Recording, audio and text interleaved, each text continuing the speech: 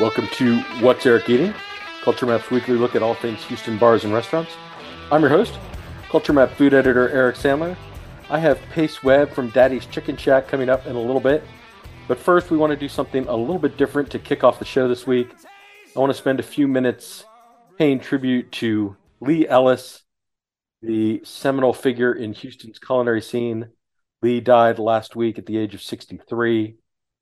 People may recognize him from any number of bars and restaurants that he was involved with over the years, from Belvedere, The Social, and Tonic, to restaurants like BRC, Liberty Kitchen, State Fair, Starfish, Lee's Chicken and Donuts, and Pie Pizza. I am joined this week by two of my co-hosts who both knew Lee. First up, he is a co-founder of the Houston Barbecue Festival and a Houston hospitality veteran. Michael Fulmer, welcome to the show. Thanks for having me. He is a passionate advocate for the Houston food scene. Matt Harris, welcome to the show. Thanks, Daddy. Glad to be here. Michael, I want to start with you because you actually worked with Lee, for Lee, however you want to say it, back in the day. And so you posted a tribute to Lee on your Instagram page. What will you remember about Lee Ellis? Wow. As I said in my post, like, Lee was a lot of things to a lot of people. He was a very dynamic character. And he was a person with he had big ideas. He had big ambition. You know, what's the line from Butch Cassidy? Boy, I got vision and the rest of the world wears bifocals. You know, that was kind of Lee. You know, he was always looking years ahead. He had incredible sense of aesthetic. And he went into environments and businesses and dynamics that he didn't necessarily have even an experience on. And he was always very motivated and ambitious in terms of learning it, mastering it, and moving on. He was, the old saying, like a shark, just if you're a shark and you're just staying still, then you're just going to die. He was always moving forward. Matt, let me bring you in on this. I mean, I know you got to know Lee through some of his restaurants. What's your maybe overriding memory of his place in the dining scene? I think a few things, terms that are sort of thrown around a little too liberally, in my humble opinion. This is not one of those times. You know, Lee was kind of an OG in the food and beverage industry in Houston. And superlatives aside, I don't think it's unfair to say he was one of a kind. I would agree with that. And kind of to your point about him being able to see trends ahead of other people, or to have a vision before they became popular. I mean, I think about, BRC, kind of did the fancy comfort food thing, the gourmet burger thing, maybe ahead of a lot of other people.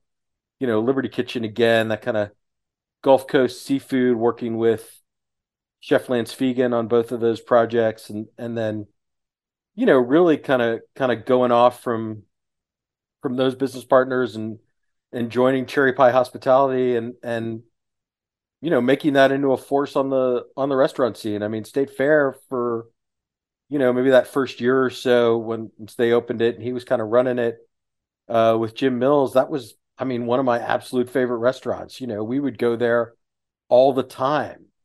And it was outside the loop. Yeah, even though it meant driving all the way to Gester and I-10, which is not right. It's not very far away. But that chicken fried steak and the pickle dip, and there'd always be something new to try. They were working on a pork chop, they were working on a steak, they were working on some new dip, those giant pancakes, the chicken and waffles, all that stuff. And then when they opened Starfish and it had that West Coast influence with, dishes like the garlic noodles and the poke and that whole, just that extensive raw bar program, they were exciting restaurants. And the partnership didn't ultimately work out, and Lee kind of left Houston and semi-retired to Round Top, where he got right back into the restaurant business, opened Ellis Motel, a bar and lounge, and got into the barbecue business, which had long been an aspiration of his. So, but there was that period from, roughly 2008, 2009 when BRC opened until about the middle of 2018, where I mean he was a prominent, very active presence in the restaurant world, and deserves a lot of credit for some of the trends that we're still living with today, I think. Yeah, I think he had a real, and his commitment to excellence was really, I mean, that's something I saw working for him. And later on, just talking with him about things he was doing. I mean, you and I remember going to Petite Sweets, the Susan Molzan's operation on West Alabama, which is unfortunately closed now. But when they got into ice cream and he was tasting ice cream, he's like, well, this is the vanilla. He's like, we're going to use two, three, four times as much vanilla as like normal is. Like, I want that vanilla, that flavor to punch, he wanted that just to stand out. And his sense of taste in terms of visual as well as as well as what you were eating, all reflected that kind of intensity, if you will. I saw when he opened bars, he couldn't find the right, bar, the right flat top for a bar he was opening on Washington, a place called The Social. He ended up going to St. Louis, and that's where he found the bar that he wanted and had it shipped down. He couldn't find the furniture here that he wanted. He went to New York and got that. It wasn't like I'm going to settle and go, well, I couldn't find it here at this price. I'm going to go get it there and make it work. Now, he was also a workaholic. The thing about working for a workaholic is you're going to work a lot, and to say Lee was a somewhat polarizing figure also on the scene is absolutely true. Right. I mean, this is the man who very famously banned Allison Cook from Liberty Kitchen, right? They put a right, instead of no smoking, the it was no Allison Cook, and right. but he wasn't afraid of that kind of controversy. He liked to stir the pot a little bit. He liked to mix it up, but that was just part of his charm. That he was just so outspoken, and he'd tell you what he was thinking. Agreed. Yeah, I think that the thing that sticks with me is there wasn't a filter with Lee, and that's I don't make a judgment if that's good, bad, right, wrong, whatever. But I will say that on some level, I find that refreshing. I agree, and there was a period of time when we were eating with him, maybe quarterly. We'd all go out to dinner or lunch or something and kind of catch up, and he was fun to eat with because he was he had very strong opinions about every dish that hit the table, good or bad, and a very, very sharp culinary mind and a very good palate. And he could break down what was going on in a dish. And I remember going with him to Riel right around the time Riel opened for one of my first meals there, and him being almost as excited about it as I was, and it kind of validated my impression that, like, this is a special place. They're really onto something here. And the other thing too, I think, is it was also a two-way street. He also wanted to hear what you thought. He was, had a very curious mind, constantly asking you questions, and that again is something I find refreshing. All right, Michael, you interacted with him some once he moved on to Round Top. I guess I'm going to give you kind of the final word here, and then we'll move on. Okay, I guess I'd leave with like one little story, maybe. I mean, some of them aren't really proper for this forum, but I mean, one I can remember is we had a Christmas party, and this is definitely an era where, at least certainly in Texas, it's been my experience that a lot of restaurants, a lot of bars, a lot of hospitality places don't do, this is very few benefits. Like, there's not Christmas parties anymore. Everyone's worried about liability. And Lee took the whole crew. We went to the Ready Room down south, and we were just totally set up. We had the band. We just had a great time. And I think it's like a Sunday night, and the band is like, "Okay, we're wrapping up now. It's getting close to midnight." And Lee just walks up.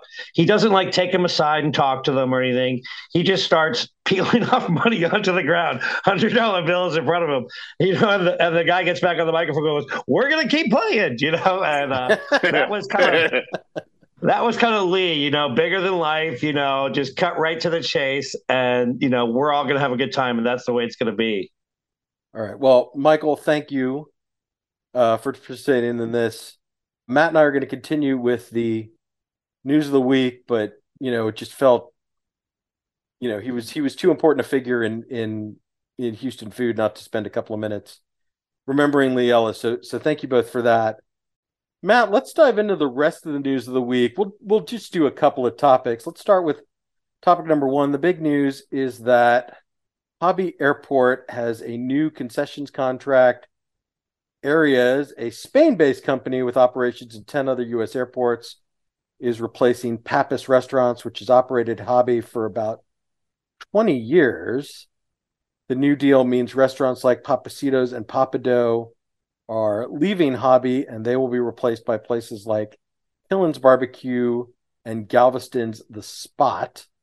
There's a lot of back and forth in the debate about between the city and Pappas about the bid process and what that all means. But ultimately, what it came down to is that Area's bid had the highest score in the scoring process because they're giving a higher percentage of the revenue to the city than Pappas promised. So that's that. As usual with these things, it comes down to money.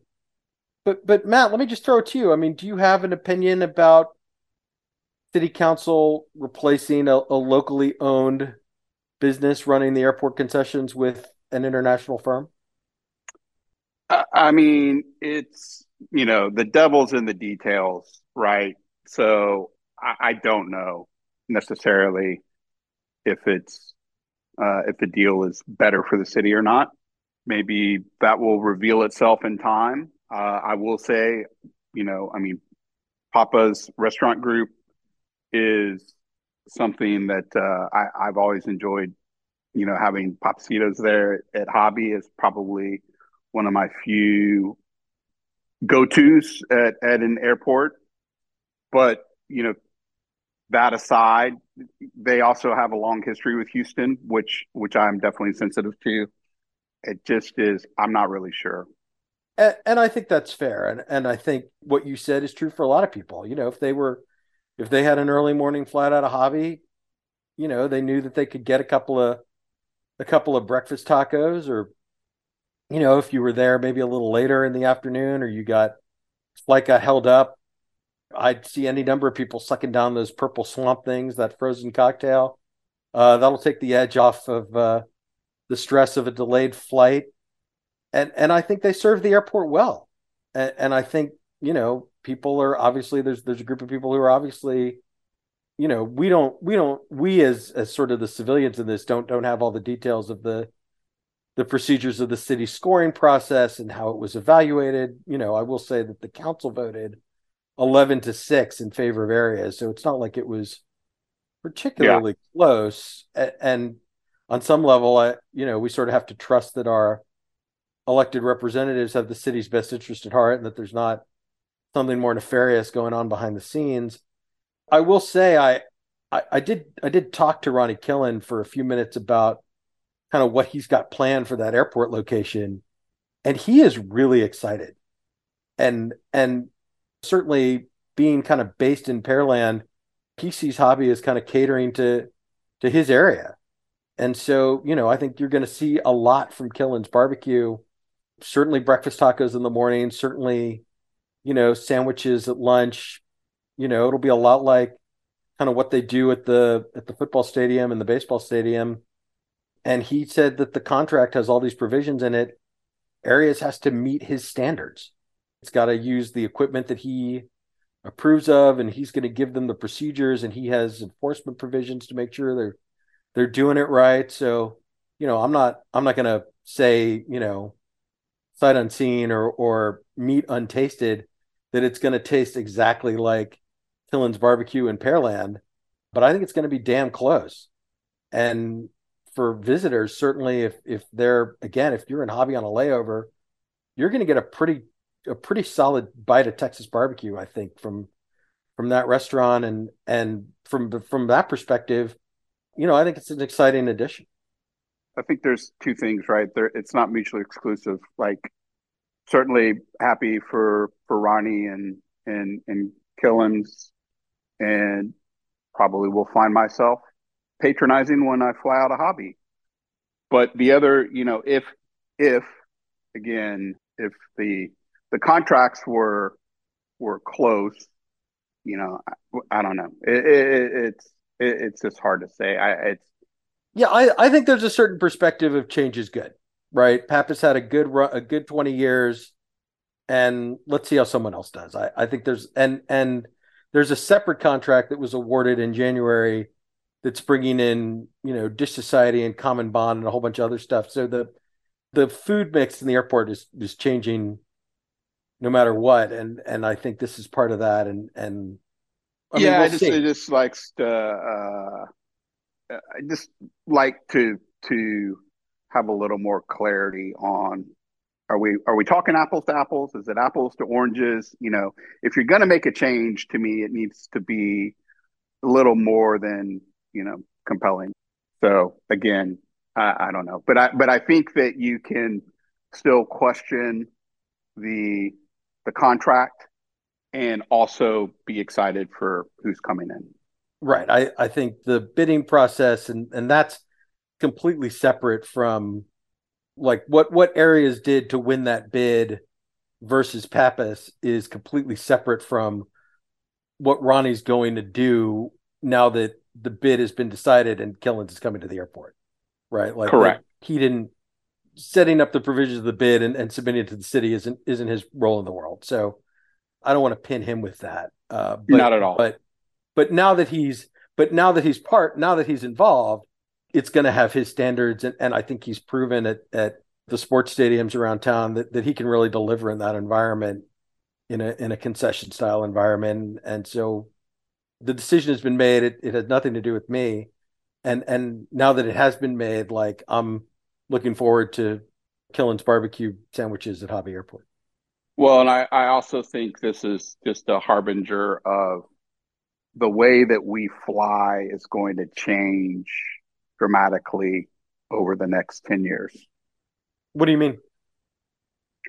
Well, I mean, you can see some of what they're doing, the construction that they're doing at Intercontinental now, and you see it in some of the larger international airports. It's going to be much more of an experience where your dining options, your beverage options, the way that you basically approach flying in general, I think it's going to change. Yeah, I think the days of boring chain restaurants being the only options in an environment like an airport are over. And people expect a higher level of service and a higher level of quality. And the people who run airports are sensitive to that. And this is part of that trend. And I think that's all to the good. Yes, I think I think it's more complicated, nuance than that. But yes. All right. Well, I get the sense you want to move on. So let's do topic number two. Very briefly, I did want to note that Craftsman Cafe has closed in the Heights. The Craftsman Bakery, the commercial bakery, will maintain a retail presence up there until the bakery itself relocates to somewhere in East Downtown. Timeline's a little fuzzy. Maybe this summer, maybe this fall. It all depends a little bit on when everything's ready for the move because they have hundreds of commercial bakery customers all over Houston and Austin and Galveston that are counting on them. So they're not gonna move until the new facility is ready. But Matt, I just wanted to throw it to you just in case you had any thoughts on Craftsman Cafe. There was that original location on Montrose, and then they moved up to the Heights after Textile closed, the legendary tasting menu restaurant. So I just wanted to know if you had any fond memories of Craftsman Cafe now that it's ceased its serving food to people. I mean, yes, but that Montrose location, that was in the neighborhood, and when it was there, it was certainly on rotation, and it's interesting to look back, and at the time, it's like Your options were much fewer for quality pastries and coffee. So fair number of mornings, both weekday and weekends at Craftsman. Anecdotally, I'll add I spent my 40th birthday at Textile. When I had Seth Siegel Gardner on the show a few weeks ago, it was sort of hard to remember what were the restaurants before that were kind of leading the way before Chris Shepard, Justin Yu, Seth and Terrence kind of took over and, really just grabbed the city and shook everything up. But one of those people was Scott Tyser, Sure. at Aries and Gravitas and Textile and even Craftsman Cafe, kind of set a real standard and helped pave the way for kind of where we are. And so it does seem worth acknowledging that, this little bakery was kind of the predecessor to places like Common Bond or Cafeteria or some of these others that have popped up over the years, and maybe kid kind of slipped off the media radar, but very much beloved in the Heights still, and place that I think a lot of people are going to miss. Yes, sir. Yeah, he actually brought back memories of another precursor, Laid Back Manor, Randy Rucker. Yeah, yeah, that would be a fun podcast to kind of round up all the people that worked at Laid Back Manor and talk about that place. I have to admit I never ate there, so that's one that I missed. I spent my 35th birthday there. All right, you know what? I'm going to say that does it for the news of the week. We'll be right back with our restaurant of the week. Stick around.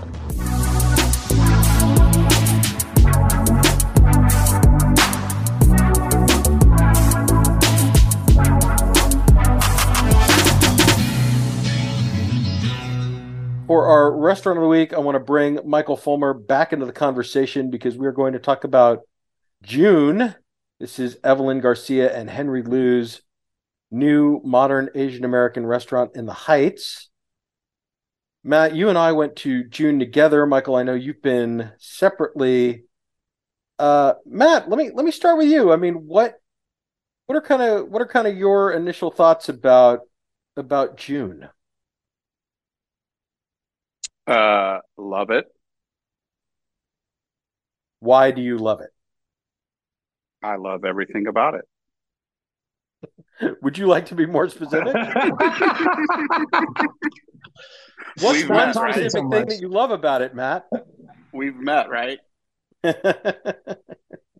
Well, I think they have Evelyn and Henry and their team have created something pretty special. I know it's early, but it just starts from the minute you walk in the door. The space is beautiful. Another stunning concept from Gin Design Group. Open kitchen, really just well apportioned details, just very well done. Love the aesthetic. I mean, I agree with you. I mean, you would never know that space had been a popsicle store, that it was Steel City Pops for a hot minute and then, a co-op selling grocery items. But it benefits from that kind of industrial history. It's got the high ceilings, it's got the big windows, so it feels very open. It feels bright and airy. And, you walk in and there's the little bar and then the kitchen's glassed in, so you see everything that's going on in there with Evelyn leading the team and Henry working the front of house. No, I mean it feels good in there. Michael, how about you? What were your kind of first impressions when you walked into June? Oh yeah, it's definitely a beautiful space, and having the kitchen with that right behind that glass, the bar right there, it's really comfortable. It really reflects, they've made really specific choices, from the flatware to the cups you drink your coffee in, which are earthenware. It feels so personal. I'll be honest with you, at the risk of just really overstating this, I had a visceral reaction to this place. I mean, it was It was outstanding. And I haven't had that kind of emotive, response in quite a while, maybe since like Street to Kitchen, where you see someone's vision of who they are reflected in everything there. You see the passion, you see the hard work, and you see the talent.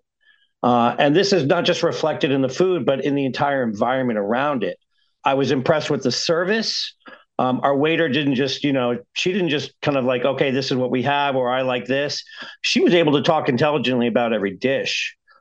Seeing Evelyn actually on the floor that day, it was a Sunday, and she was not on the line, meant she was this in the first month, she was comfortable with having her team run the kitchen while she's on the floor. That's that in the first month, that's almost unheard of. That shows a great teamwork vibe that's going on there. And as far as the food, man, it was just everything we had was outstanding.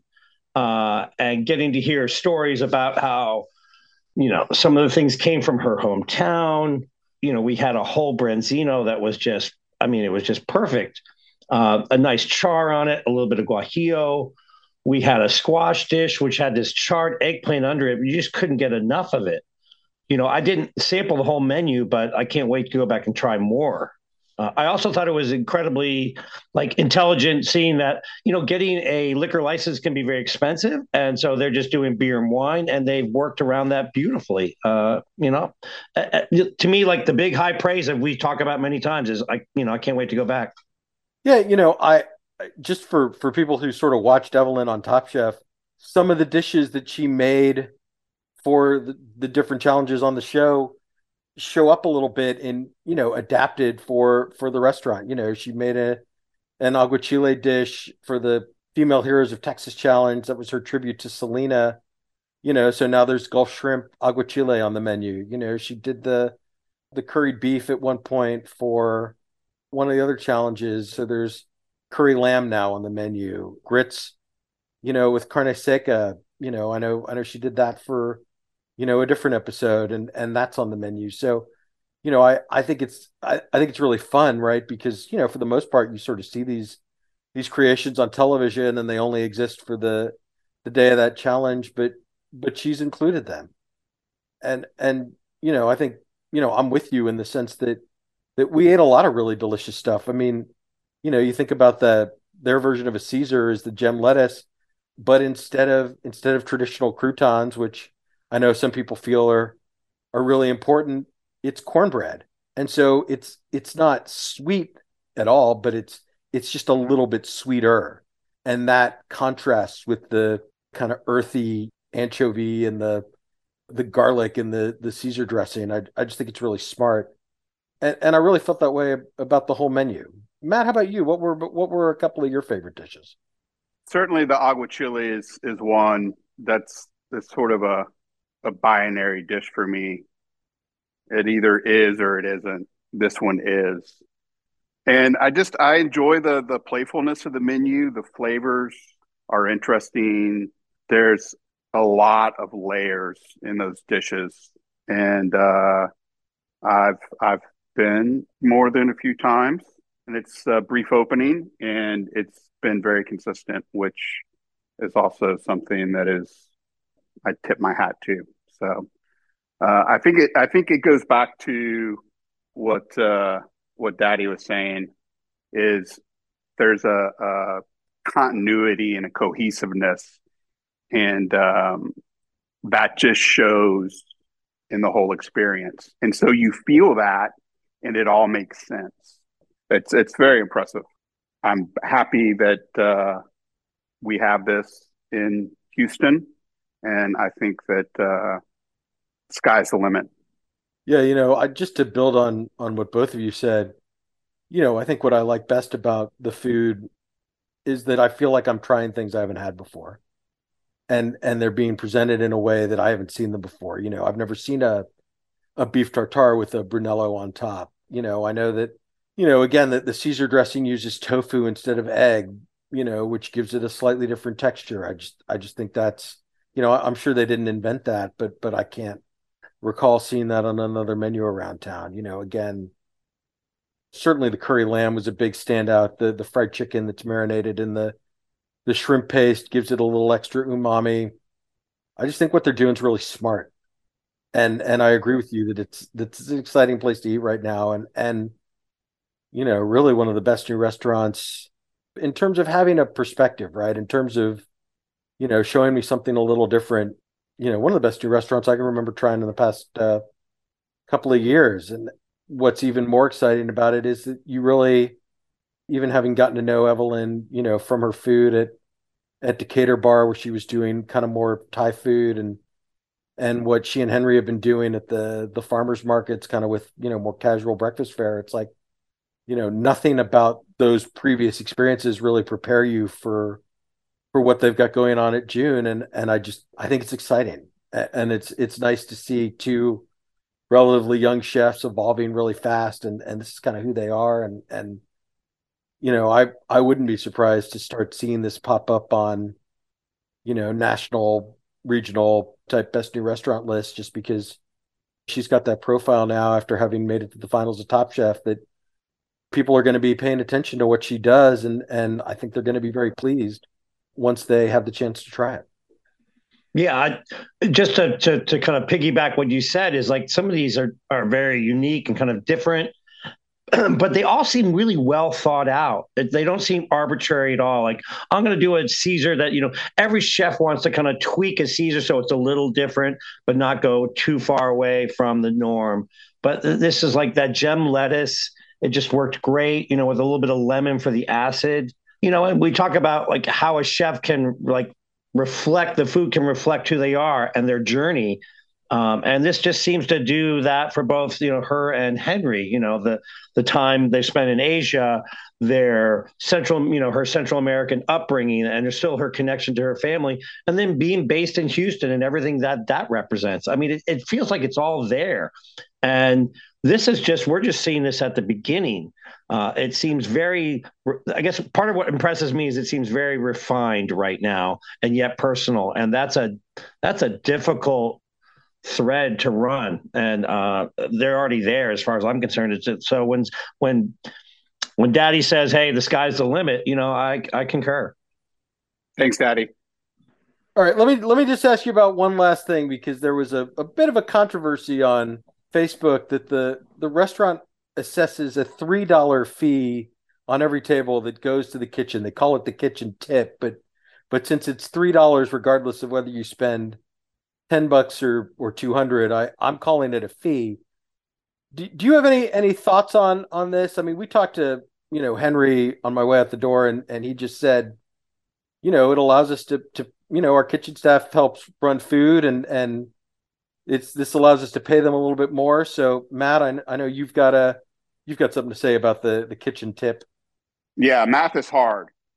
I mean, people, it's Michael Carroll, can you dub Ryan Lashane's pejoratives and just go for about 10 seconds for me? That would capture my thoughts. And I was like, what the fuck fucking sucks? No fucking way. And I was like, what the fuck? No, are you kidding me? Fuck. And I was like, what the fuck? Not a fucking chance. And I was like, what the fuck? Michael, you work in the service industry. Would you like to see more restaurants adopt something like this to help increase wages? Are you comfortable paying this? Would you take that $3 out of the tip that you allocate to the front of house? That yacht that I'm saving for, that $3 is going to crush that. So I'm out. No, I'm totally fine with it. I mean, the laws don't, allow for, to share tips and things like that. Okay, understood. And, the margins are very tight on restaurants. So if they want to add a few dollars to take care of a staff that's, I think well-deserving of getting that, then I have zero problem with it. If you don't like a place that does it, then, you don't have to go there. But I think it's fine. We're talking $3 here. This is, I'm fine. Yeah. Get over yourself. That's number one. Get over yourself. Number two is, if you don't like it, go open your own restaurant and don't charge a $3 kitchen fee. Otherwise, GFY. Yeah, you referenced cutting in Ryan Lashane. I need to cut in the Better Off Dead. I want my $2. want my $2. I mean, it's hard enough to run a restaurant. There are so many moving parts, so many challenges. You get it from all sides, and to have someone come in and complain about a $3 fee in the kitchen, I will just say that says a lot more about that person than it does the $3 fee. But honestly, it's too much, man. It's a real problem. Like it's unacceptable. It is unacceptable. Somebody, I'm going to stop. All right. I think that's a good place to leave this. Gentlemen, thank you very much. That does it for the restaurants of the week. I will be right back with Pace Webb of Daddy's Chicken Shack. 4 weeks. 20 papers, that's $2 plus tip. Gee, Johnny, I don't have a dime. Sorry. Didn't ask for a dime. $2.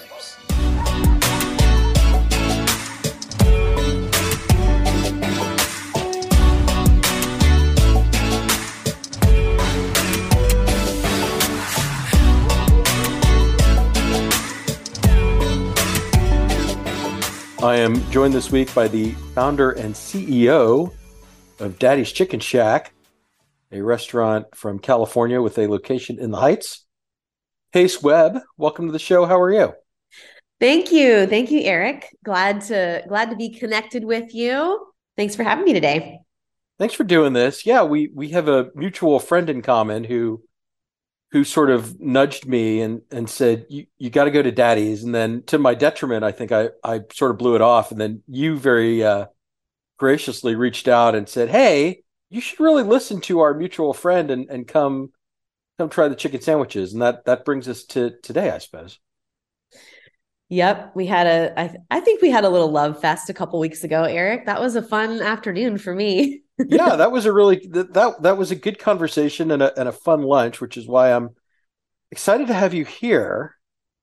You know, whenever I do these interviews, I always kind of like to start at the beginning of a person's career. So tell me a little bit about kind of how you decided to become a chef. Yeah, what roads lead to there? It's kind of it does go way back, actually. I'm a fourth generation entertainer, and that's not something people say often. Like, well, what does that mean? I come from a long line of ladies who love to entertain. So my great grandmother, threw all kinds of, lavish parties, entertaining for her husband as women did back in the day. And so my grandmother grew up with a lot of those ideas on entertaining. And she had aspirations of being a fashion designer. And she was just extremely artistic. But then she meets a Texas A&M graduate and elopes with him when she's 19. And they move to Laredo, Texas, where he has his first job as a ranch manager. And so she does not become a fashion designer in New York, but applies all of her artfulness to everything she does in her everyday life. I guess you would call her a domestic goddess of sorts, although that sounds way too glamorous for what it must have been like to live on a ranch in the 1950s. Yeah, kind of the Martha Stewart of Laredo almost. Okay, there we go. That's more like it. So like talking about making everything from scratch, because the town was 50 miles away, right? And there were not a lot of neighbors around. So you had to really be homesteading and very self-sufficient. And, she was really into making everything from scratch and being healthy. And my mom, grows up with not a lot of, I guess, interaction from other kids. And she has a brother, but he's like, I'm a boy, I'm doing boy things. And she's a girl, she's doing girly things with baby dolls and dress up. And she has this character she developed called Miss Rags. Okay. My mom then goes on to become a major actress. Many of you probably are aware of the Alley Theater, and she spent many years there. But her father's A&M, people, friends and colleagues gathered around to help making her trip to Royal Academy of Dramatic Arts possible to study over there. And cut to having, growing up in Houston, and having all the opening night parties at our house. It was always sort of the place to be, whether we were in a big house or a little house. There was always awesome like samba music or disco or Barry White playing. She always had dimmers in every room, so the lighting was great. And it was really more about just bringing people together, right? And there was always alcohol, but it was more just like, cheerful, right? And there was never a dark vibe. And then there was always food. So we had like Berry Hill tamales, cater all the time, like picking up food from there. So it was like cheap and cheerful and fun. And I remember this pivotal moment looking around the room, and I was like about 14 years old, wanting people to continue connecting, not looking for another beer or stopping their connection to serve themselves a plate. So I just innately was hosting from a very young age, like wanting to be on the curating side of the party. But as a 14-year-old, that's not really part of the career choices. You can be an astronaut or a chef. People don't really push that narrative a lot, rightfully so, at a young age. And so I went to the high school for performing and visual arts, studying acting, following in my mom's footsteps. And then I had colon cancer when I was 17. And that was like a huge awakening experience for me, and got me really interested in what I put in my body and what I put on my body. So my journey started like with health and food in that way. And then I went to culinary school, and then I went to Italy and Australia, and was like picking up what the rest of the world maybe was doing, and just really diving in pretty deep to food and wellness. And then coming back to landing in California and kind of working a few jobs here and there, trying to figure out what I wanted to do exactly with food. People just kept asking me that I would know to cater this party or that party. And it sort of happened very organically. I wasn't set out to have a catering business. And then it just happened. And I look back and I'm like, oh my gosh, I knew hospitality and I was living it before I knew what it was. And this is how food came to me, and the two married together. So I was hosting all these like awesome parties in Los Angeles. And that's how I was able to get my start and make a living. And then the sandwich, it's interesting. I'm an open book. So I'll be honest, it's sort of how we're able to make a living is by serving people who can afford to eat the food, right? And you're serving like the 1% to 5%. But I think there's a couple of different schools of chefs, right? One school becomes a chef because they just want to bring people together and feed them really delicious food that they like to eat. And there's another school of chefs that maybe are more technical and more head driven in their approach as to heart driven in their approach. And so I come from that side. And when you are sort of literally catering to a certain demographic, it's easy to get lost on what your purpose is as a chef, right? And I always had plenty of fun doing it, but then we were asked to do this party. This woman had hired us to do a brunch with our normal, regional Italian by way of California produce, beautiful food. And she's like, oh, by the way, we have another event we're just going to get a taco truck for, unless you guys do tacos and sliders as well. And I was like, yeah, why not? I'm like, right. Take essentially, if someone offers to pay you, you should figure out a way to take their money. Yeah, exactly. I'm like, I may be trying to be ho ho ho, but I'm like, also you're a business owner and you want to take the money, right?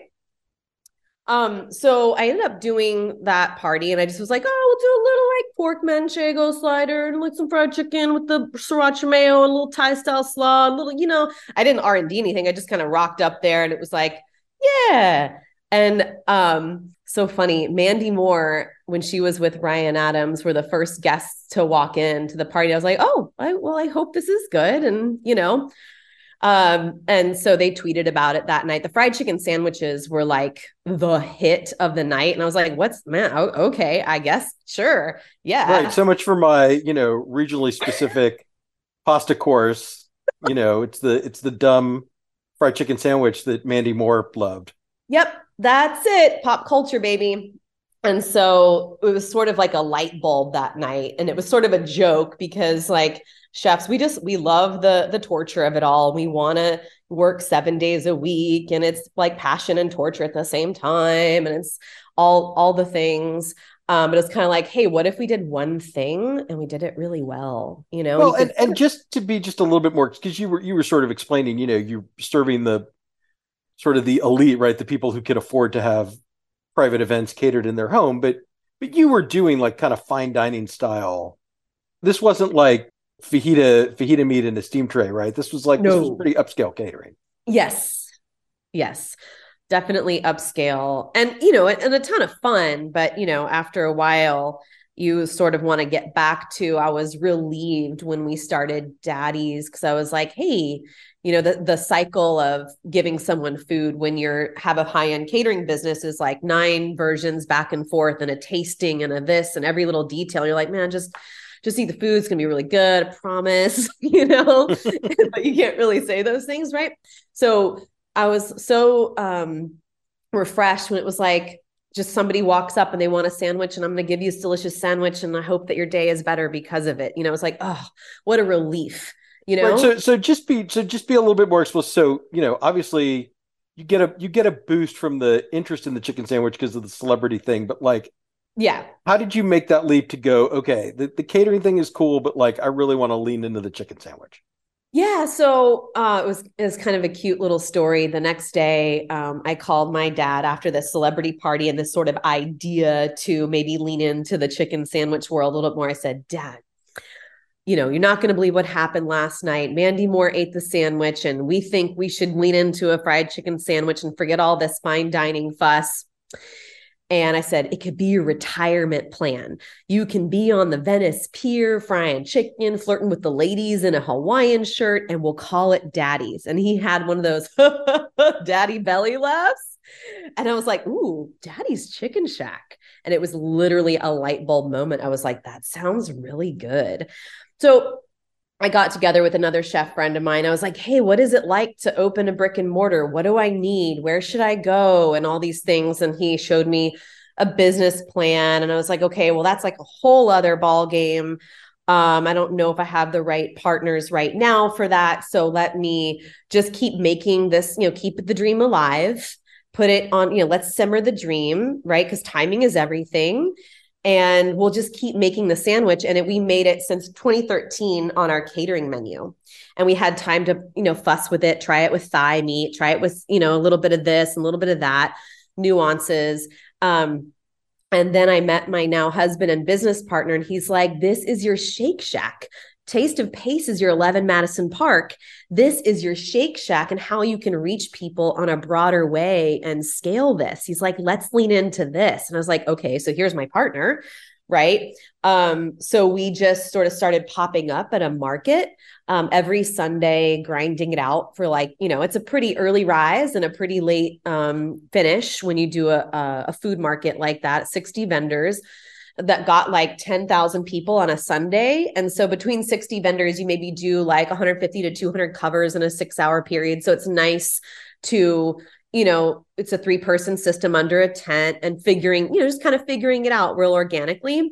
And then Chris got, he was sort of getting the itch to get a brick and mortar space. He's like, let's just see, what's out there. So I moved my catering business in the back of this little walk-up window in Pasadena, California. And we put a little sign for Daddy's in the front. We had four two tops on a sidewalk and a little 100 square foot, front of house. And like when people would come in, they'd be like, oh, this is it. We're like, yep, it is literally the smallest restaurant in Pasadena, but it's like what we could afford. So we just leaned into yes, this is the tiny place. But what I will say, where I got the idea from too, growing up in Texas, and you do all these road trips that in Texas is so big, and there's so many places to drive for so very long. And you get you pull over on a Diamond Shamrock and have like the most amazing smoked meats, or somebody's like side of beans that's been in their recipe that they're trying out. And you're just like, the air, like the beautiful air. It's just, there's something also about eating outside and having such an informal exchange that's just, it's really touching. It's a really touching way to consume food. And I was sort of starting to yearn for a more simple exchange, right? So my vision was not to have a big dining room with a lot of fuss. It was like, I just wanted the exchange of a really special piece of comfort food. And that's sort of where we got the idea to get it started. Yeah, the kind of the proverbial roadside hamburger stand, right? The the romance of like the hidden gem, as it were. Yes, yes. And my dad and I still to this day, I kind of got my greasy spoon palette from my dad. And we'll just go to, we love to just go to any hole in the wall and he'll take me to the latest and greatest one. He lives in Navasota when I'm here. And, we'll just, we kind of do it just him and me. So no one else can see like how much food we're actually ordering and just like get down on grits and bacon and biscuits and just all the wonderful, wonderful things. Well, and you must have been feeling pretty good about your prospects because I would think serving chicken sandwiches with 60 other vendors around, it's got to be pretty good if you're going to stand out in that kind of environment. Oh my gosh. Yeah. I mean, and the word spreads real fast if it's good or not good. So you kind of know and gain a little bit of confidence. You're like, okay, I think we got this here. All right. So I mean, you kind of yada yada the sandwich itself, but just talk a little bit about kind of how you put that together, because it's obviously you're selling chicken sandwiches against a lot of very prominent national chains, but yours is a little different.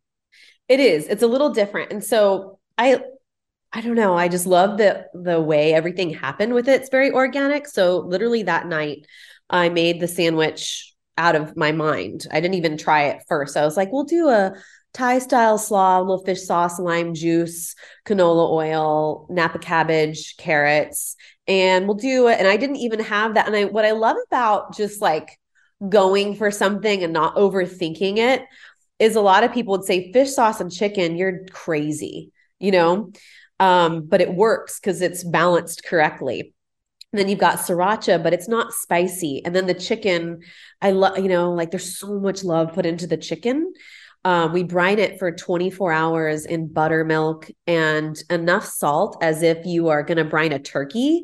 So it's a hybrid method that's not super popular. We're taking the method of brining something in buttermilk to tenderize the meat, right? And then we're taking the method of brining and we're, to make it actually salty and flavorful in the flesh. We're marrying those two techniques together. And then we put rosemary, fresh, huge sprigs of rosemary and huge sprigs of thyme in there.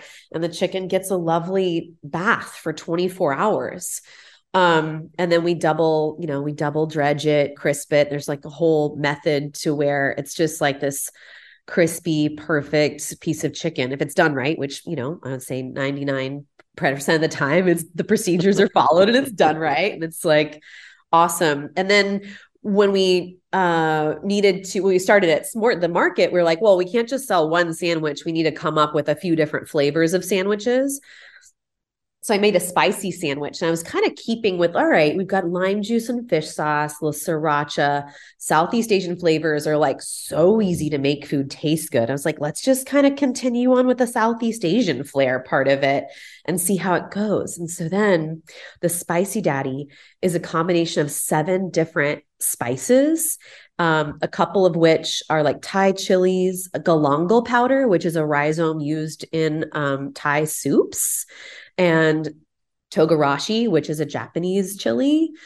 And then it's got fresh ginger mayo and cilantro and a little bit of sambal. So I just really love the whole flavor combo. And then when we started in 2018, the Nashville hot chicken was really popular. And I'll be honest, I R&D'd Nashville's, but my heart just wasn't in it. And I was feeling like it was a distracting move for us because I really didn't want to be pigeonholed as Nashville hot. It's just not our specialty, right? So we left it off the menu. And then this is how me and my husband work. He pays attention to what customers want, which is very important when you're running a business. But then the chef and me is like, well, I just want, like I want to make what I want to make. And, it tastes really good. So, people want to have it. They should come have it. And he's like, yeah, you have to give people what they actually want to. I'm like, oh, okay, yeah, customers are good too. And so he's like, I need to revisit this Nashville thing. And we need to roll out a Nashville sandwich. And I was like, okay, I'm ready and I'm here and I'm going to do it in the way that I also, I read a lot when it comes to recipes, especially if there's a historic recipe, a classic that I'm trying to make. I need to understand the source of it first. And it's actually a really funny story of how the Nashville hot sandwich came to be.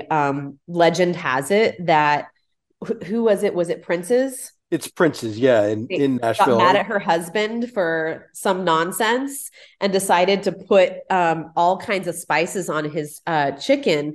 But traditionally, it's made with bacon, with lard, spiced lard that gets smothered as a paste on top of the piece of fried chicken that melts into it.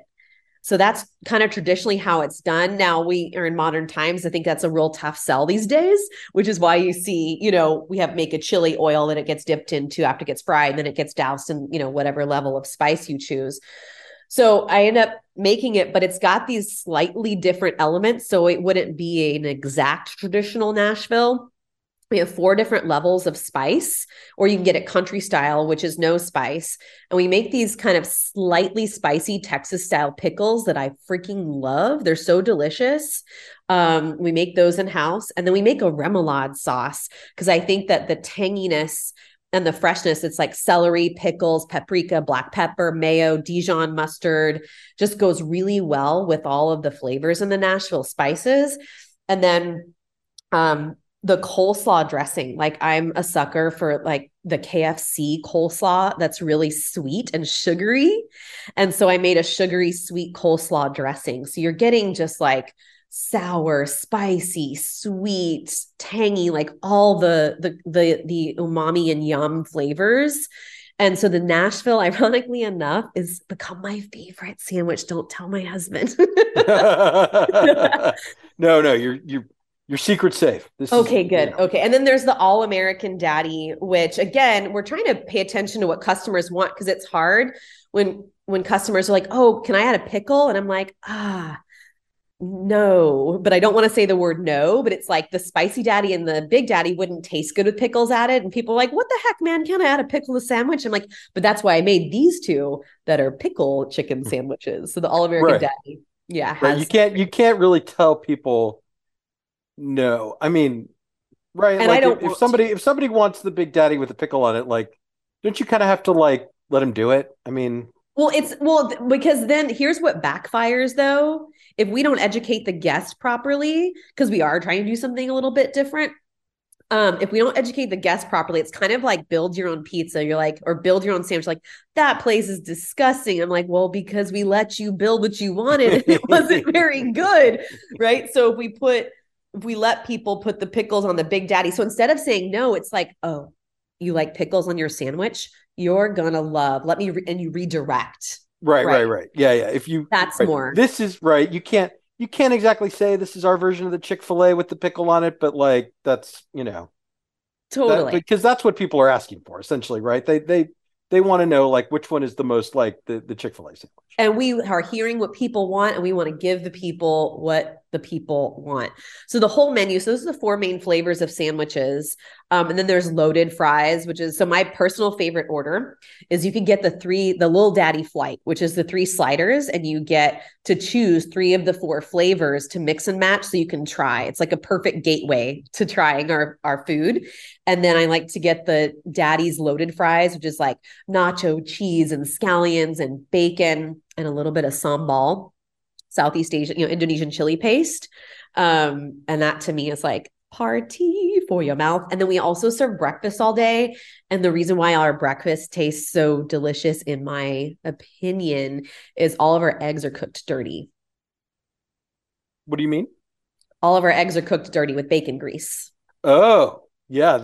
That does sound like That sounds like a good idea. It's a very, very good idea. So I guess, yeah. And like this, we have a salad. I didn't know, I guess outside of Texas, fried chicken salads are kind of not a thing. And that's really sad. And the rest of the they go so nicely together. They go so nicely. It's like we have crunchy romaine, baby kale, and we have this amazing cilantro lime dressing, and then the fried chicken and the mint. And it's just like, hello, like fried chicken and salad is just a really good idea, but it's just not done enough. So we have to really spread the gospel on that.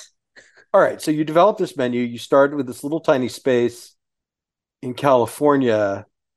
Eventually, you have an investor, a business partner named that's on me.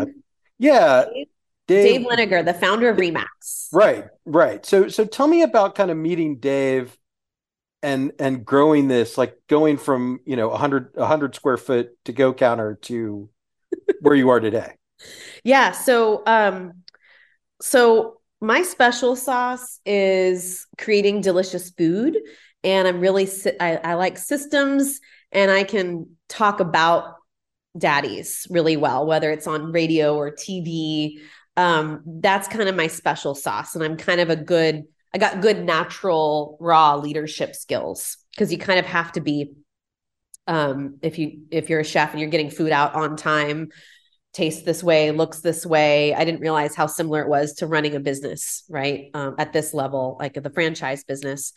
So then my husband's special sauce is kind of consumer trends and paying attention to where people's habits are migrating and where they're going. So when we opened up, he was like, he quit his job. He was working front of house, talking to customers.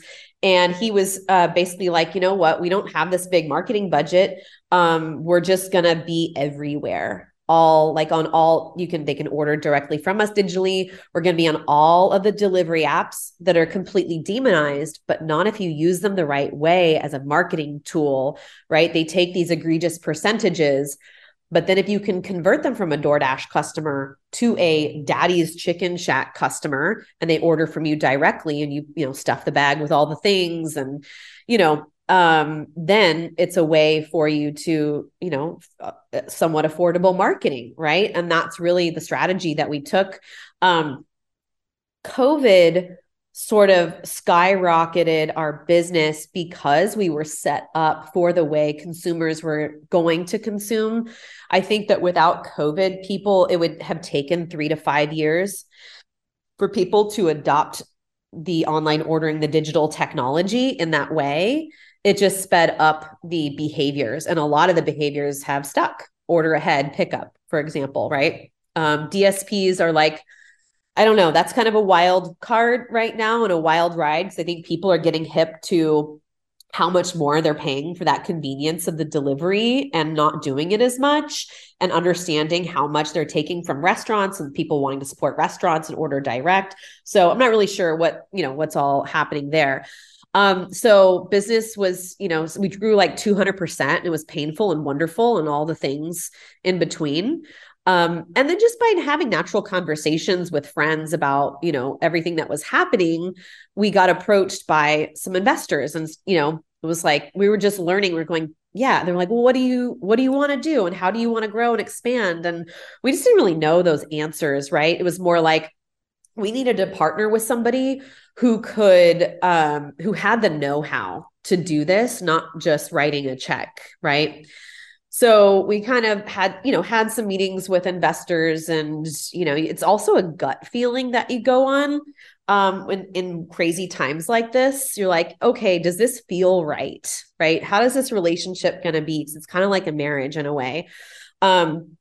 And then we got hooked up with the founder of Remax, Dave Liniger. And he, it's real estate, right? And he was sort of one of the early pioneers in franchising. And we just fell in love with each other when, he came out to meet me and Chris on our, sad little alleyway patio, and planes flying above and all kinds of ambient noise. And where he was in his life is like, I want to find other service-based businesses to help franchise them. like I did. And he found a tremendous amount of obviously success, but of like personal pleasure and going into 127 countries. And franchising has such a, it needs a lot of good PR around it because there's, not enough. But the heart of it is really cool to see. Remax just celebrated their 50th year anniversary. So he's like, come see what that's like.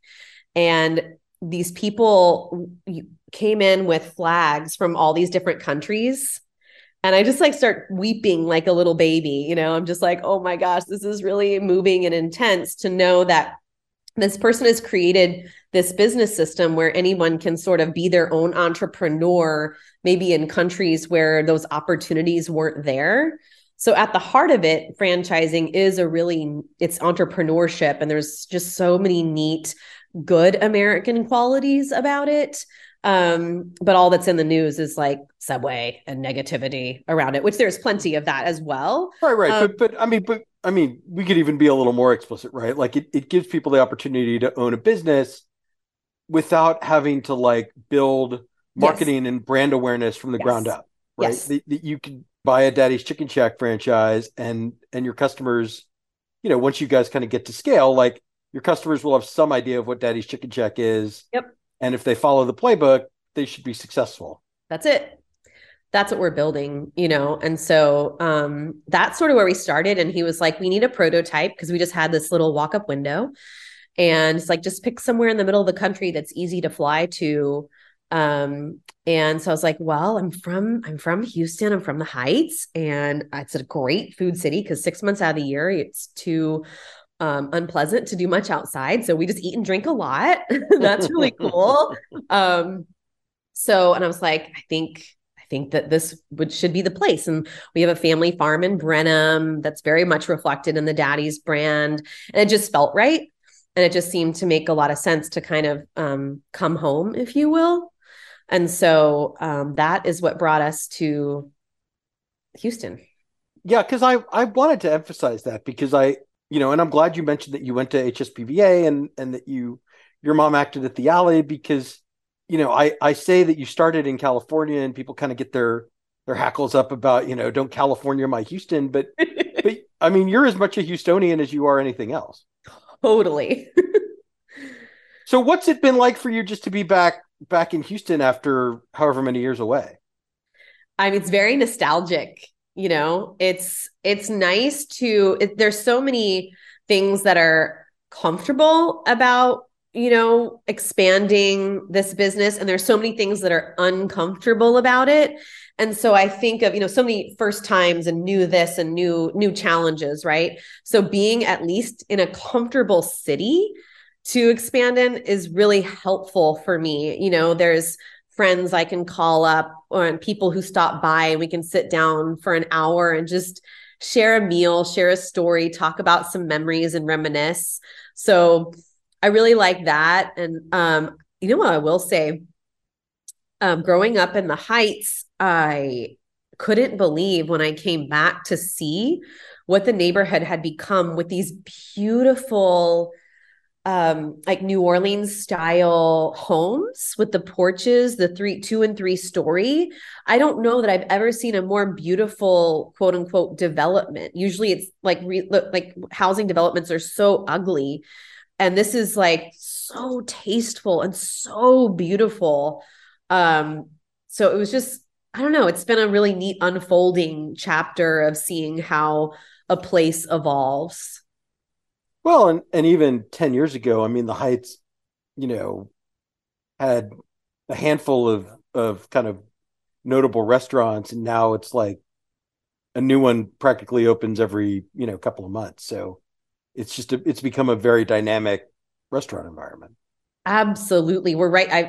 I can't tell you how many times while we were opening this place at Laurel was where I took all my meetings. I love that place. Cultivare, there's just some really great places. I forgot how many awesome frozen drinks there are here. shout out to Houston for having awesome margaritas and daiquiris. I think, and remembering it, it's like I grew up on that. And then I left here, and ordering margaritas other places was like very sad and disappointing for 3 years, as I was like, oh, what is this thing with ice in it? I need my frozen margarita. Yeah, it's a real art form here. So let me just ask you kind of what's the response been like? Because, I try to kind of keep my fingers on the pulse of some of these Facebook food groups, and it seems like there's some enthusiasm and also some skepticism. Totally. So this is something what we saw when we opened our first location in Pasadena. When you open a new place, price seems to always be a theme. And I've talked to other neighboring businesses like, oh yeah, that's kind of like when we open up newly, we get a lot of people that are commenting on price. And we pay everybody more to work here. We pay well above minimum wage. And we're also buying nicer quality ingredients and more, chef-driven ingredients. So we have to charge what we charge for our food at this stage to, stay in business and make it work. But we also know that we have to earn the trust of people's hard-earned dollars to make them want to spend that money. And I think that that's just about being totally new and building awareness so people know why, and using cornstarch cups and sauce cups, so that, because one of our brand pillars is sustainability, and we'd like to move towards being as sustainable as possible. We're not like 100%, we're not perfect, but just trying to make those little changes as we scale that are really important to us, that just still cost a little bit more these days. So it's interesting. The price concerns have all but gone away over, there's like the first few months, it's kind of loud, and then they kind of go away. We did make a couple of changes to our menu because the price of chicken was completely out of control last year. So that's corrected a bit, which has been helpful. We made a couple of meal options, which have been doing really well. So just, we have this great feedback app called Ovation that you could get in store but if you order online through our website, it automatically sends you this survey. So you can give us your feedback internally and give us an opportunity to make adjustments or make it better. It's how we, build a better business and a good business to make sure we're hitting the marks. So that was the concern initially. And then it seems to have sort of gone away for the most part. And people are pretty happy with the value of the food that they get here. And so every time I touch tables, even more and more like, oh, it's my second time, or, oh, I come once a month, or, or when I'm out in the community, it's really funny. They're like, oh, I've seen that place. And I'm like, you should come in sometime. Right, you should try it. Right. So what's that tipping point? And I think, that's what we're learning too, is in a new market, is like, how do you, at this day and age, when we're so inundated with information and it's so loud and chaotic with, billboards and passing by and social media and influencing and radio and TV, it's just like really a stimulation overload. How do you get someone to, what's the tipping point to buy and come on in and say hello? So it's just it's all learning, and we're going into Scottsdale and Orlando and Denver. So we're going to have to learn how to enter all these new markets. But I do love being in the community. We were at like Harvard Elementary's super cool fundraiser party. We bring our daddy mascot. We were at the Heights, Houston Heights Crawfish Festival last Saturday. That was a ton of fun. And we bring Daddy out, the mascot. I mean, everybody loves it, not just the kids. And it's really fun. So I'd say the feedback is overall pretty good. The price stuff has kind of gone away. Well, that's good. So then do you feel like you're achieving some success in Houston? Do you aspire to additional locations? So we do feel like we're getting traction in Houston, and we do have 10 more locations coming between West U and the Katy area that are in development. We're looking at a building over in Montrose. I can't say which one it is right now, but I have my fingers crossed. I'm hopeful. I think that Daddy's will do great in Katy. I think it'll do great in Montrose, and as well as West U. Because really, what another thing, your business always sells maybe an emotion, right? So yes, we're selling fried chicken sandwiches. That's what we're known for, even though we have fingers and popcorn chicken and breakfast all day, all that jazz. But we're selling sunshine, right? And so you probably can't see on the podcast. It's not a visual podcast, but I got sunshine in my background. And we're just really trying to spread positivity. And our cashiers are called warm huggers, right? So that's what we aspire to be, is that. But we're also selling you time back, right? Because our sort of target is dual working households that maybe have kids, maybe don't have kids, but they're sort of short on time. Right. And that's where my husband and I are in our lives right now. So placing an order ahead online to go reach your hand out the window to pick up is like a weight down off your shoulders. You're going to get it in time. You don't have to cook, and it's going to be accurate, tasty, and fresh, and a little bit better in terms of quality. So I think that's a big thing that maybe we still need to tap into as a message of what we're offering, and how we can help you. Yeah. And I think that's an important sort of undertold aspect of your story, right? As consumers, we say we want, ingredients we could feel good about, and sustainable packaging, and people to be paid a fair wage. And then we as consumers have to realize that means that the chicken sandwich can't cost $6, Right. And I was thinking about you specifically because I went to Beck's Prime and picked up just a hamburger and fries and a lemonade, and it's $20. And I think if I went to Daddy's and got a chicken sandwich and loaded fries and a drink, it'd be probably about the same amount of money. Right. And I that's kind of where I see you.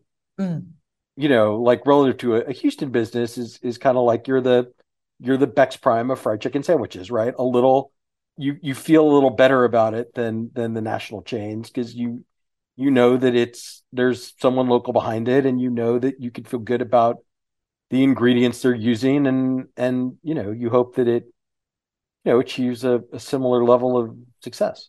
Absolutely. No, I think that's spot on. I grew up with Beck's Prime and their milkshakes, and that place is just solid. But yeah, it's definitely a notch above. Another thing I will say, and I knew this is going to happen, confusion on the drive-through windows. So we still get a fair amount of people, rightfully so, who are like, wait, I can't order at the window. And a lot of big brands are going in this way, like Chipotle, and having these pickup lanes. Chipotle is what they're called. So again, I think Velvet Taco down the street from you is doing the same thing. I love Velvet Taco. So good. so good. And so it's just about educating folks. I think people will get used to it, but I wanted an opportunity to say why we don't offer, taking orders at the drive-through. So because we're fast casual, we're not fast food. We don't assemble our sandwiches ahead of time and put them under a heat lamp. Like a lot of fast food places will have ready-made sandwiches under the heat lamp, right? And they're just kind of pulling the sandwich in a bag, putting some condiments maybe on it, or, in the bag, and scooping the fries and putting them in there.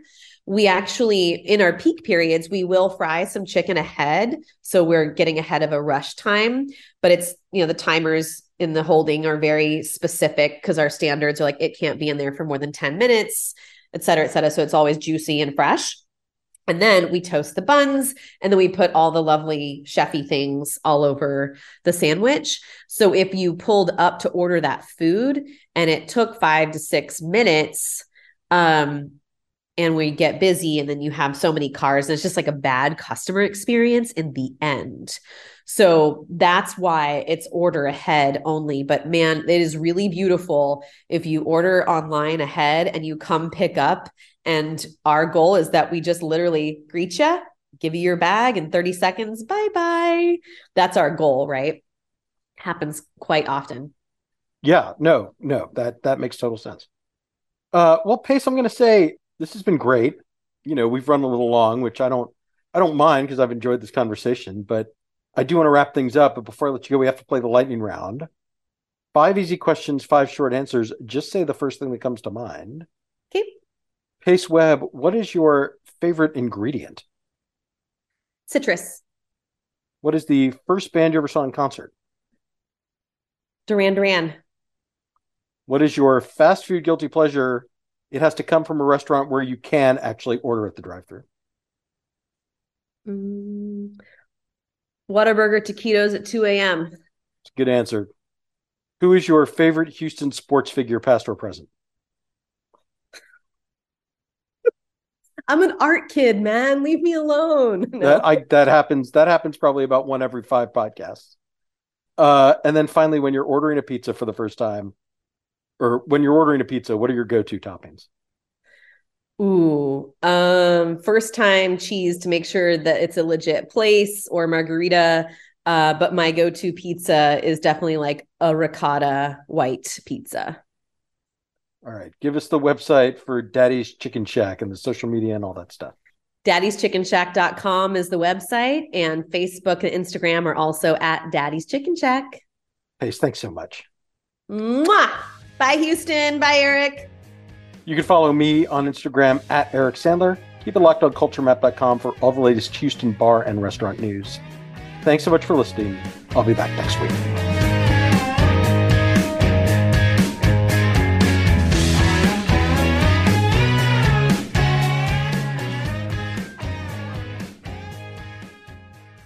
I want my $2.